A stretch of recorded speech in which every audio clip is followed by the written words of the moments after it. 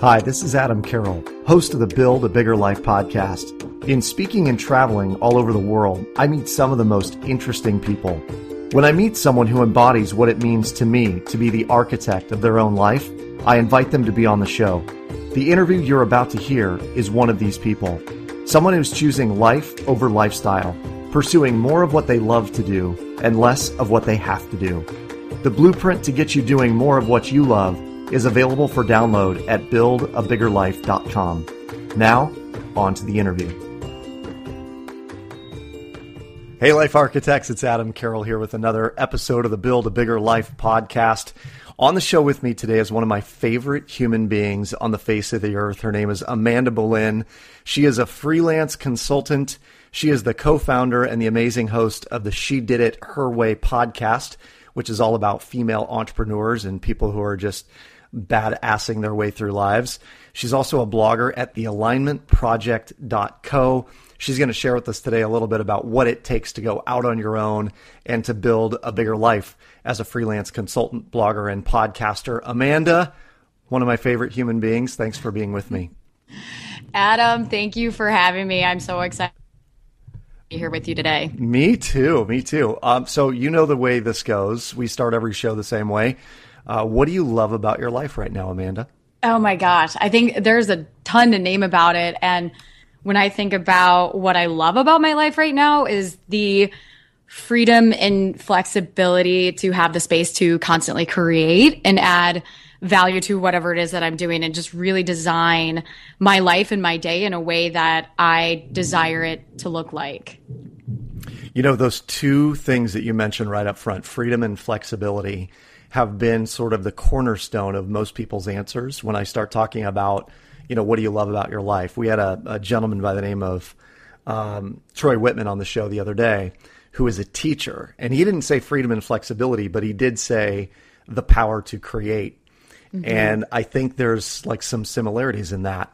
But I got to ask you, was it always about freedom and flexibility for you? No. Well, and I think for being in my late 20s, and as a millennial, when you leave college or even going into college, you're not really sure what you want or desire from life. And so you go through college and you get out, and that's when you really start hitting this real world, what do I want? And then that forces you to also really think about the things that you desire most out of life and coming to awareness that we only have such a short time here and you just want to make the most of it while you're here. I love it. What did post-college, like immediately post-college, look like for you? I graduated in 2010. I'm originally from Iowa, from Dubuque, but went to University of Iowa, graduated in 2010. I studied finance and I got my entrepreneurship certificate while I was there. And I took a position within Target stores as an executive team leader, picked up my stuff after I graduated and moved to West Des Moines, Iowa, where I started my first role there. So I went right into a corporate position out of college. And so that team lead within the store is basically like kind of a store manager or on the track to store manager, right? Yeah. I mean, especially within Target in the leadership role and working retail, I tell every single person, and I was only there for 13 months, but it is boot camp after you get out of college, because they literally hand keys to a $65 million store to a 22-year-old. And then they say, by the way, here is your floor plan. So I managed all the clothes, boys, girls, women, ready to wear. I had the jewelries, accessories, shoes, and you already go in feeling like you're drinking from a fire hose, because that's the motto, where they throw enough at you, but they keep it so that you feel as if you are, there's a storm in the background if you can't hear that, AC. Sounds magical. It's crazy.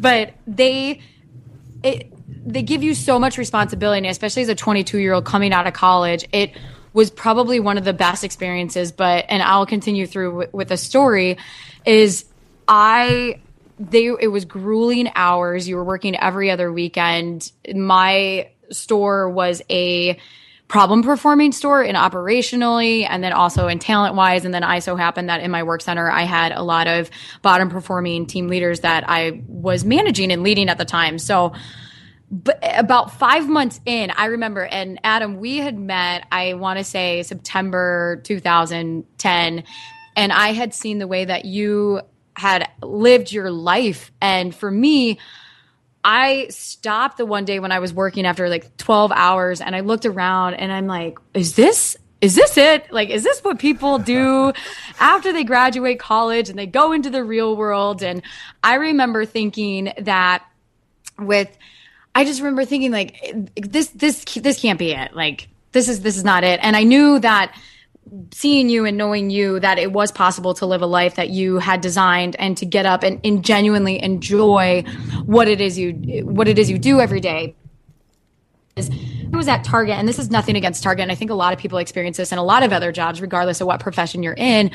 I would wait till the last minute possible to get out of bed to get to work, and that is not me. I am an early riser, but I could not stay in my bed any longer because I had pushed it as close to the time that I needed to be in there, because even though I loved the people I worked with, the work itself was not something that I could see myself in long term. And I was there a total of 13 months, and probably about month 7 was when I really started questioning what is the next step and stage in my life. And I kept a lot of that personal, like I just kept it to myself, aside from like sharing it with people like you, because I knew that if I would share it with other people, they would go, hey, Amanda, great, but guess what? Wake up, welcome to the real world. This is what happens when you graduate. Like, you're living in la la land if you think it's possible.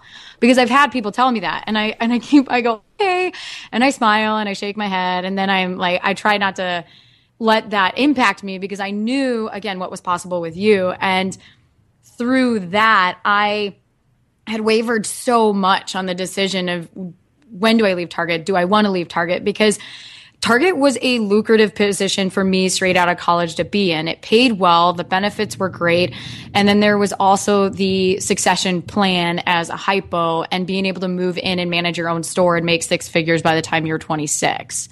And to me, I'm not an extremely risk adverse person. So at that time, and I was also 24, I didn't have a lot on my plate aside from student loans, which was still a significant amount. But the way that I worked backwards, I really just questioned myself. I said, well, what's the worst that could happen if I decide to leave Target?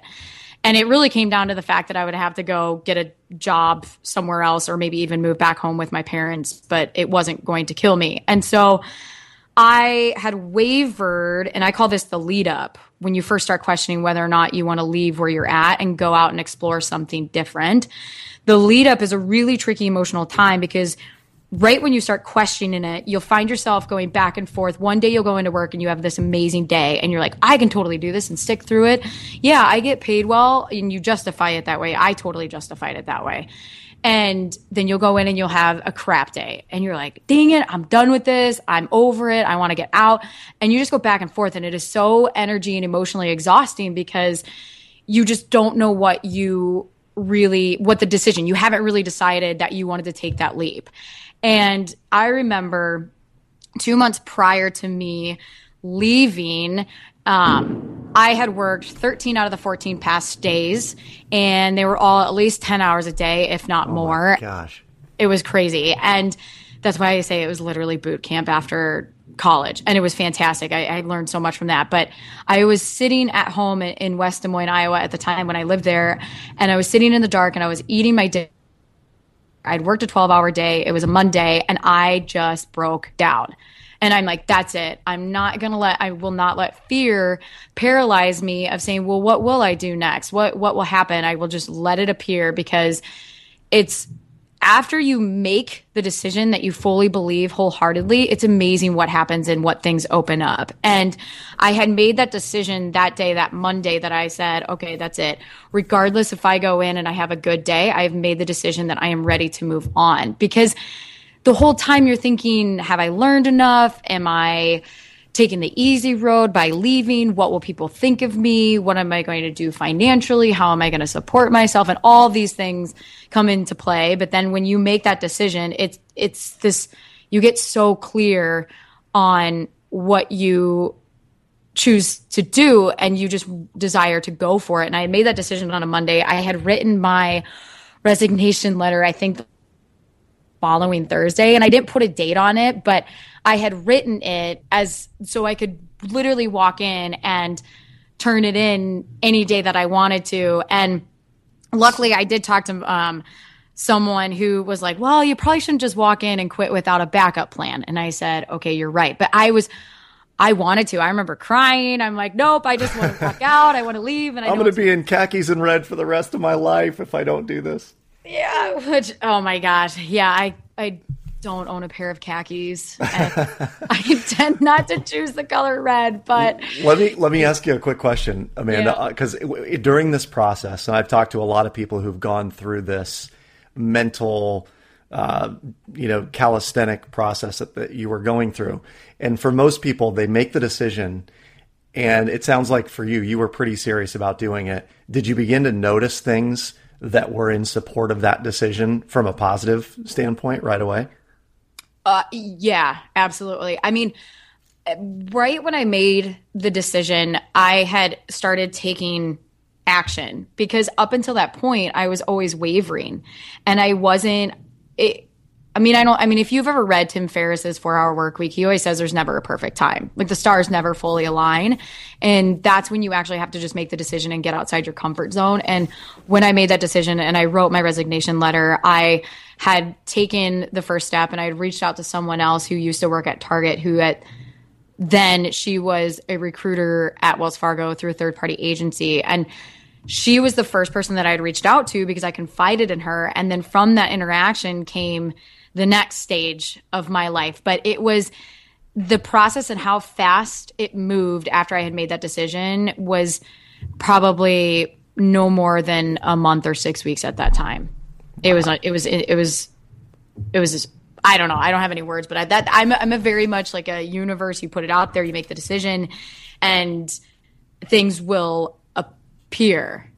And appear they did for you, right? I mean, you ended up doing some independent consulting work. Talk a little bit about some of the projects you were on and what you learned through that process.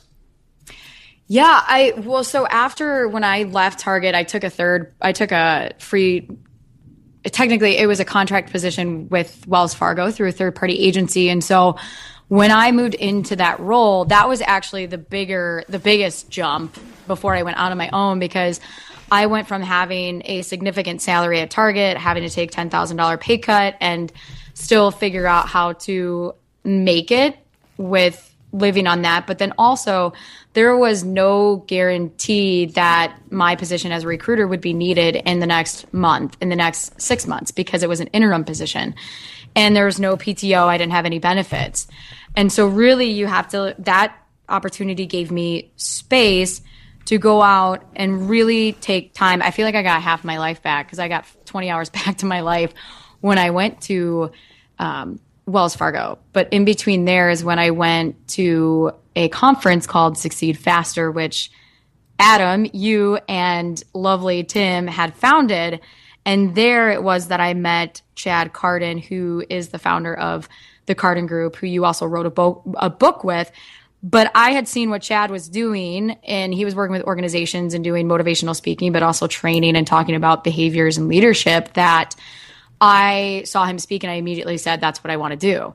So I networked with Chad while I was at Wells Fargo, and then there came an opportunity in May 2012 when he called me up and said that there was an opportunity to work with AT&T inside their call centers, teaching them sales. And he said, do you want a seat at the table? And at that point, when I was with Wells Fargo, I'd been at Wells Fargo for 8 months. Without hesitation, I said, absolutely yes.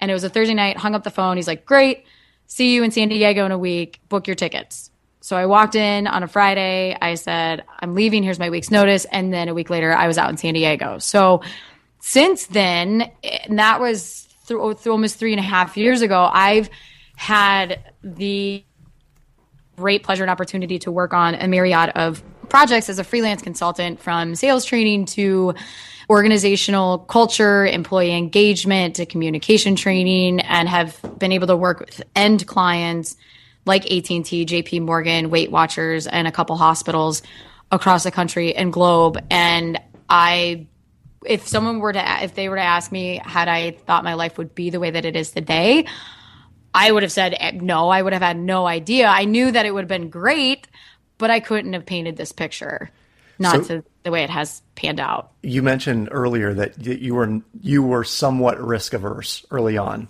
Like, I think you probably grew up in a household where, taking risks just wasn't celebrated, right? We've talked about that a little bit. Yeah. Well, and I was I think I would say I was not as risk adverse as most people. And I say that because I was lucky enough that I grew up in a household where my parents, their expectations and educational background of my siblings and I, which I have an older brother and a younger sister, were to do better than what they had. I think any parent hopes that for their children. And my parents my siblings and I are first generational college students. And so when it came to going to college, my parents, it was a financial decision that each of my siblings and I made to pay for 100% of college, because the money wasn't there. And so all my life, my parents have raised us to be independent.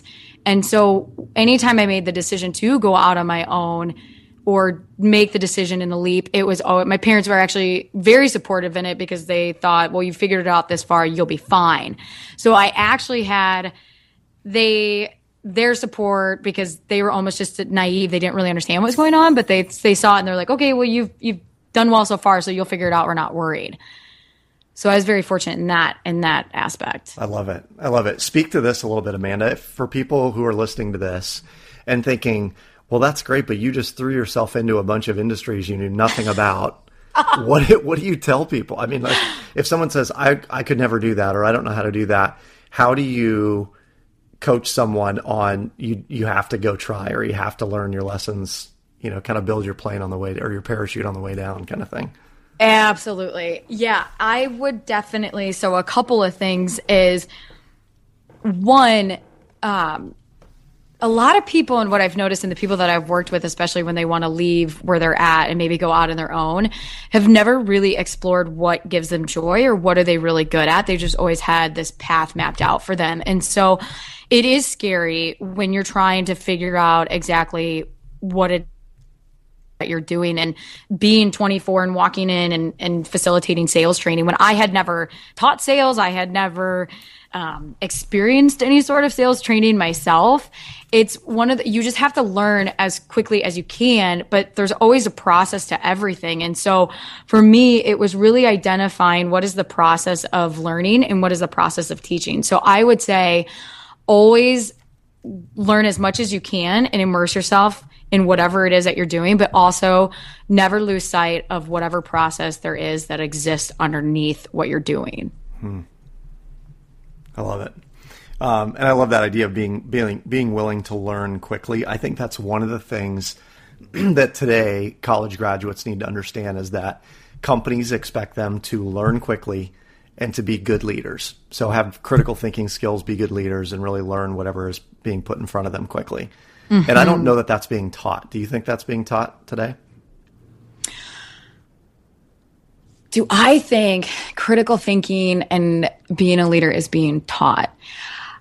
Gosh, I look back on my education, and I studied finance simply because I wanted to learn about finance, but I knew that I was never cut out to sit behind a desk and run numbers and Bloomberg and all that. But I know that my entrepreneurship certificate is what really allowed me to flex to a lot of the thinking and what I do now, because it was actually hands-on learning, and you were out in the community working with actual clients when you're going through these classes. I would say that there are definite opportunities in the educational undergrad space to immerse more students in a didactic process when it comes to learning. And I say that, and I only come from it from my experience having now walking into organizations and teaching sales, or might be teaching communication. You have, like, humans and as individuals, we learn in a didactic layered process. So you learn something, you read it, you get it, you understand the knowledge,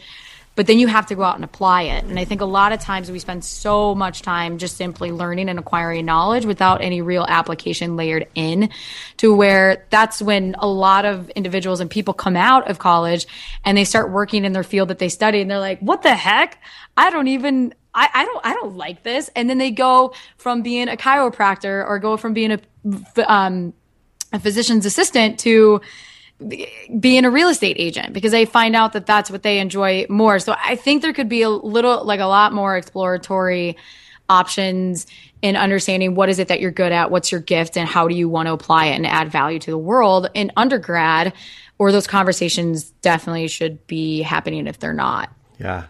One of the things that I most appreciate about you, though, is that, and bear with me on this analogy. So did you know that years and years ago, they used to sell Legos, but they were not in regular kits. It was just, you would get a big bag of assorted Legos.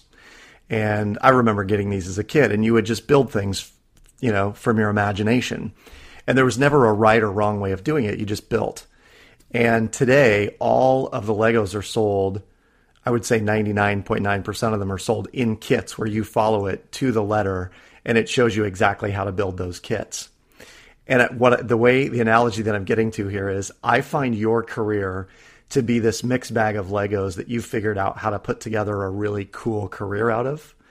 And it's all the things that you're doing, you begin to learn and acquire skills and nurture and mold and shape, because, now you were the co-founder and the host of the She Did It Her Way podcast. You're blogging for the alignmentproject.co. You're still freelance consulting. You're now consulting with various companies and even events and things like that. I know you've done a lot with the blogging convention. And so I'm just curious, and let's go with one of them. She Did It Her Way. How did that all come about, and what made you decide that was a focus for you and why you wanted to do it? Yeah, and I think that a lot of times, especially when you're in a freelance, a solopreneur, you have more freedom and space and time to create and to see opportunities and just to go after it. And the She Did It Her Way podcast came out of having some downtime in my schedule because I wasn't traveling as much. And I launched it with two other friends of mine, Tess Wicks and then Molly Daly. And that actually came out of back in the fall of 2013, the name She Did It Her Way. I never knew what it was going to be as a podcast, but the name came out then. And then all of 2014, I was using software on record for Skype, but it had never really come to fruition at that point. And then it was probably a year ago at this time in September 2014 that I thought, well, if I have this free time, like, why not interview women who are entrepreneurs and gone out and done it their way, and then share the stories with other people? Because I know if I'm curious, there's got to be other people who are also curious. And I am a lifelong learner. I don't think I'll ever learn everything as that I want to learn, but you just have to you got to keep seeking that information and seek how to grow, which is Alignment Project. I'm a firm believer that you always have to be growing, because if you're not that you'll die, but you'll become stagnant, and then you just become the same person you were yesterday, the same person you were 6 months ago. And I mean, I think it applies with everything, whether it's your work, personal life, relationships, and in business, is if you're not doing things to better yourself, to grow, then you're not aligning yourself with this world, which is where then people start feeling that icky feeling in their stomach because they feel as if something is off. Mm. And how are you now? Is that icky feeling gone? Yeah, I mean, the icky feeling's gone, but I tell you, it creeps back in, because if your situation where you are today your life is ever changing. And so that's why you have to be changing and growing with your life. And then when you're not, and you feel as if you're off kilter or maybe not aligned, then it's, what do you need to do to figure out where you need to go next in your next stage of life? And I think a lot of people have, and including myself, I mean, I've been there before, where you ignore that icky feeling because it's easier to just ignore it and suppress it and to say, oh, I don't want to do with that, because if I listen to it, I might actually be scared of the actions and steps I need to take to move myself in the direction of where it should be going, or I feel that it needs to be going. So for the benefit of the listeners, Amanda, you had, I want to go through kind of your situation when you decided to break off on your own and you left Wells and went the consultant route. You had student loan debt, right? Yes. And financially, were you super well prepared for making that leap, or where were you at? Oh my gosh. How do you justify it? And what have you had to do over the past few years to really put yourself in the right situation? Yeah. Well, I had a significant chunk in tunes of the mid 50,000. And so when I left, I didn't have that much in savings. And so again, it was that choice of when I left from Target into Wells Fargo and it was more of an unknown, it was, what is it that's comfortable to me? Because that will be different for everyone. And some people are more risk adverse and some people need X amount of dollars in their savings and some people don't. And I would say going back to the process of getting to where you want to go, let's say if you want to be a freelancer, and I call this the lead up, the leap, and the land. A lot of times people see someone who leaves their job and goes out on their own, but what they don't see or they fail to recognize most times is that there was a lead up process. And like I look at my lead up process and I say my lead up process was almost a year because it was from the moment when I met Chad back in 2011 in July to when I left in May 2012. And so it's being patient throughout that process. But when I went out from Target to Wells Fargo, I didn't have a lot and I still carried a lot of student loan debt.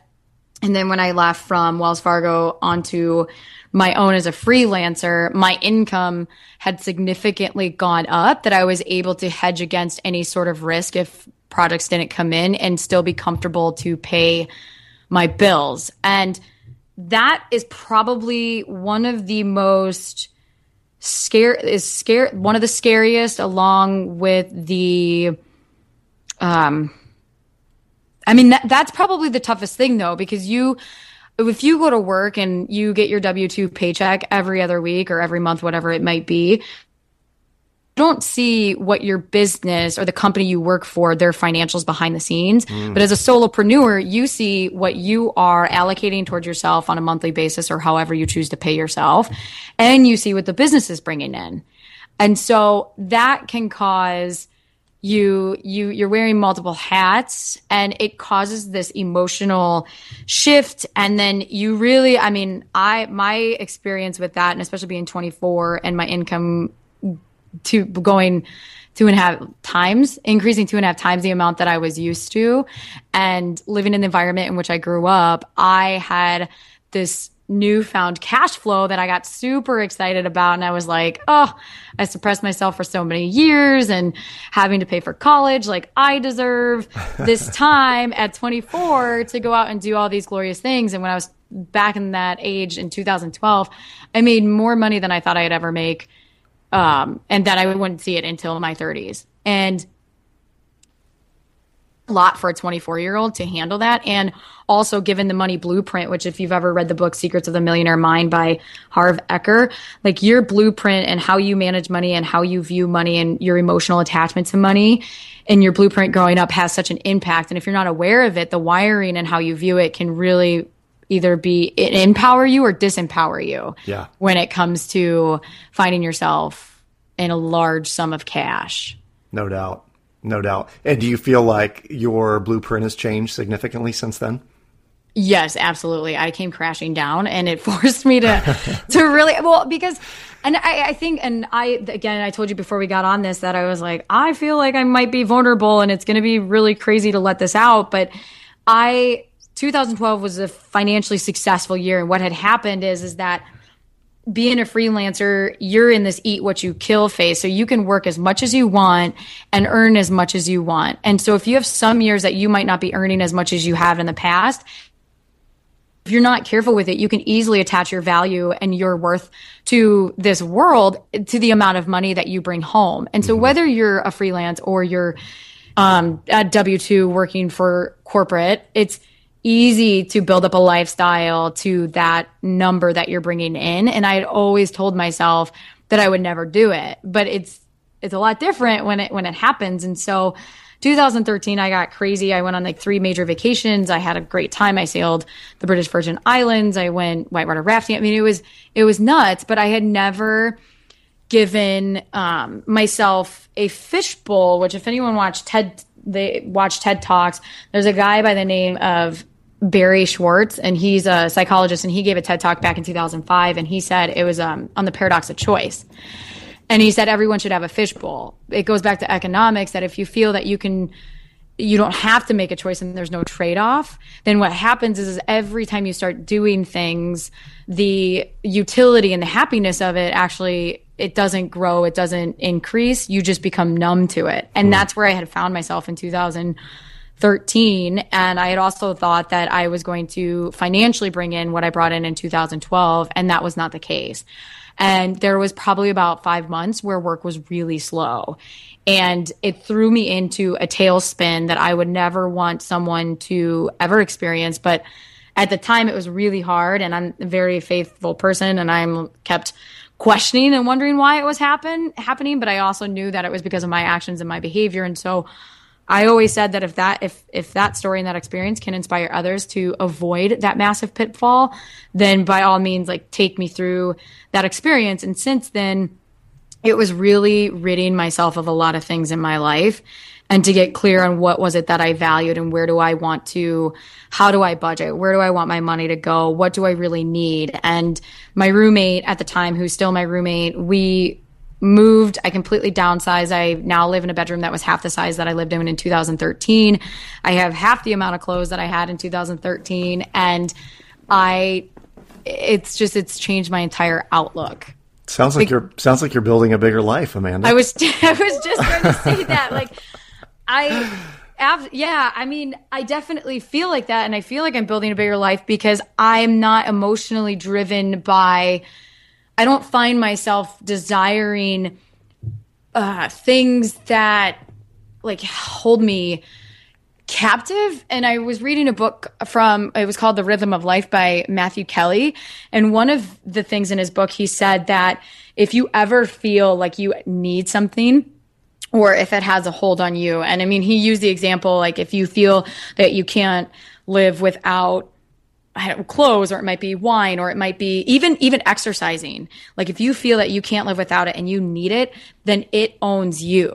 You do not own it. And I really took that to heart with just inventory and everything in my life, that if I feel as if I need anything, like need it, maybe aside from faith, but it definitely like puts it in perspective that once you're building this bigger life, you want to be able to have, like, and I said before, freedom is a value of mine. And so in order to have that freedom, I want to be able to rid myself of the debt and the payments and anything that I feel that I need to do. That's awesome.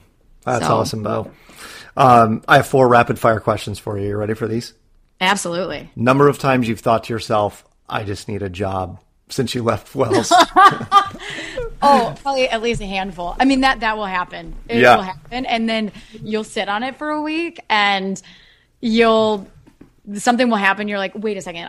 What? Crazy. Like, cause we even talked about that before. So yeah.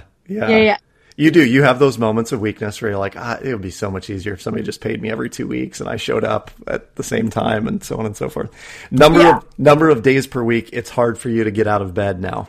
0. Nice. I'm like super excited to get out of bed. Number of countries you've visited for work. Oh, I visited 2, 3 if you include the U.S., but I went to Philippines in 2012, and then I was in China this past May. Nice. Yes. Nice. Number of days we can find you on the lake per month. Maybe like during summertime, hopefully, I mean, a handful if you can, along with my phone that's at the bottom of the lake. It's such a good story. I won't have you share it now, but for my listeners, please just send Amanda some good vibes that her phone works here in another day or so. But what 3 books do you recommend? I would recommend number 1 is Awaken the Giant Within, and that's from Tony Robbins. He wrote it back in I think like 90s, and it is all that information is still relevant today, and it's completely changed my mindset. The second one I would recommend is the Man's Search for Meaning is written by a psychologist who was a Jewish man at the time that was in the concentration camp. And it is an amazing book as well. It really makes you keep perspective. And the last one is The Untethered Soul. And that one's really good about separating you from your ego and understanding how you react to situations. And it's just, it was a really enlightening book. So those are the three.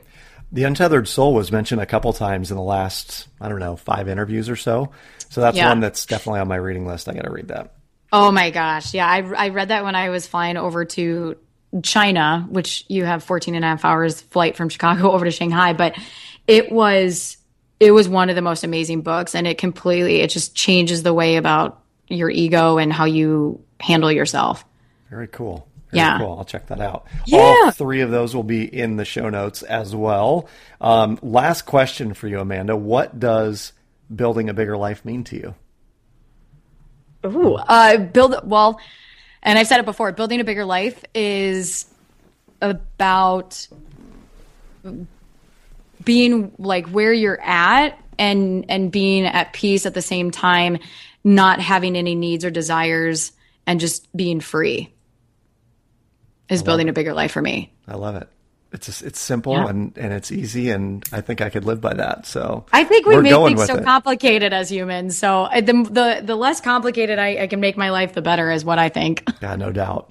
And for those of you interested in finding out more about how to do that, if you go to buildabiggerlife.com, there is a PDF that's downloadable from the site that is the blueprint of how to build a bigger life, and it goes through connecting with your core values and making money irrelevant. And there's 9 core tenets altogether, which Amanda has mastered the majority of at this point. Bo, how do we get more of you? How do my listeners find you?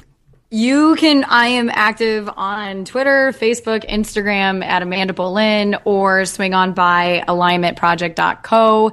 And the She Did It Her Way, if you guys are interested to go to shediditherwaypodcast.com. Shediditherwaypodcast.com. Yes, sir. Okay, perfect. And we can find you blogging at thealignmentproject.co. Yes, so that's where I will be sharing insights from the journey and other people's journeys from corporate America to solopreneurship, as I call it, or freelance, and the ins and outs. I love it. Yeah. Go check her out on Instagram and Facebook and Twitter as well. She is the most photogenic woman you will ever see in your entire life. And Bo, I appreciate you. I appreciate your friendship, and thanks for being on the show. I appreciate you too, Adam. Thank you so much. We'll talk soon. All right, girl. Talk soon. Bye. Thanks for tuning in to the show. Every one of my interviewees has certain things in common, which I've summarized in the blueprint available at buildabiggerlife.com.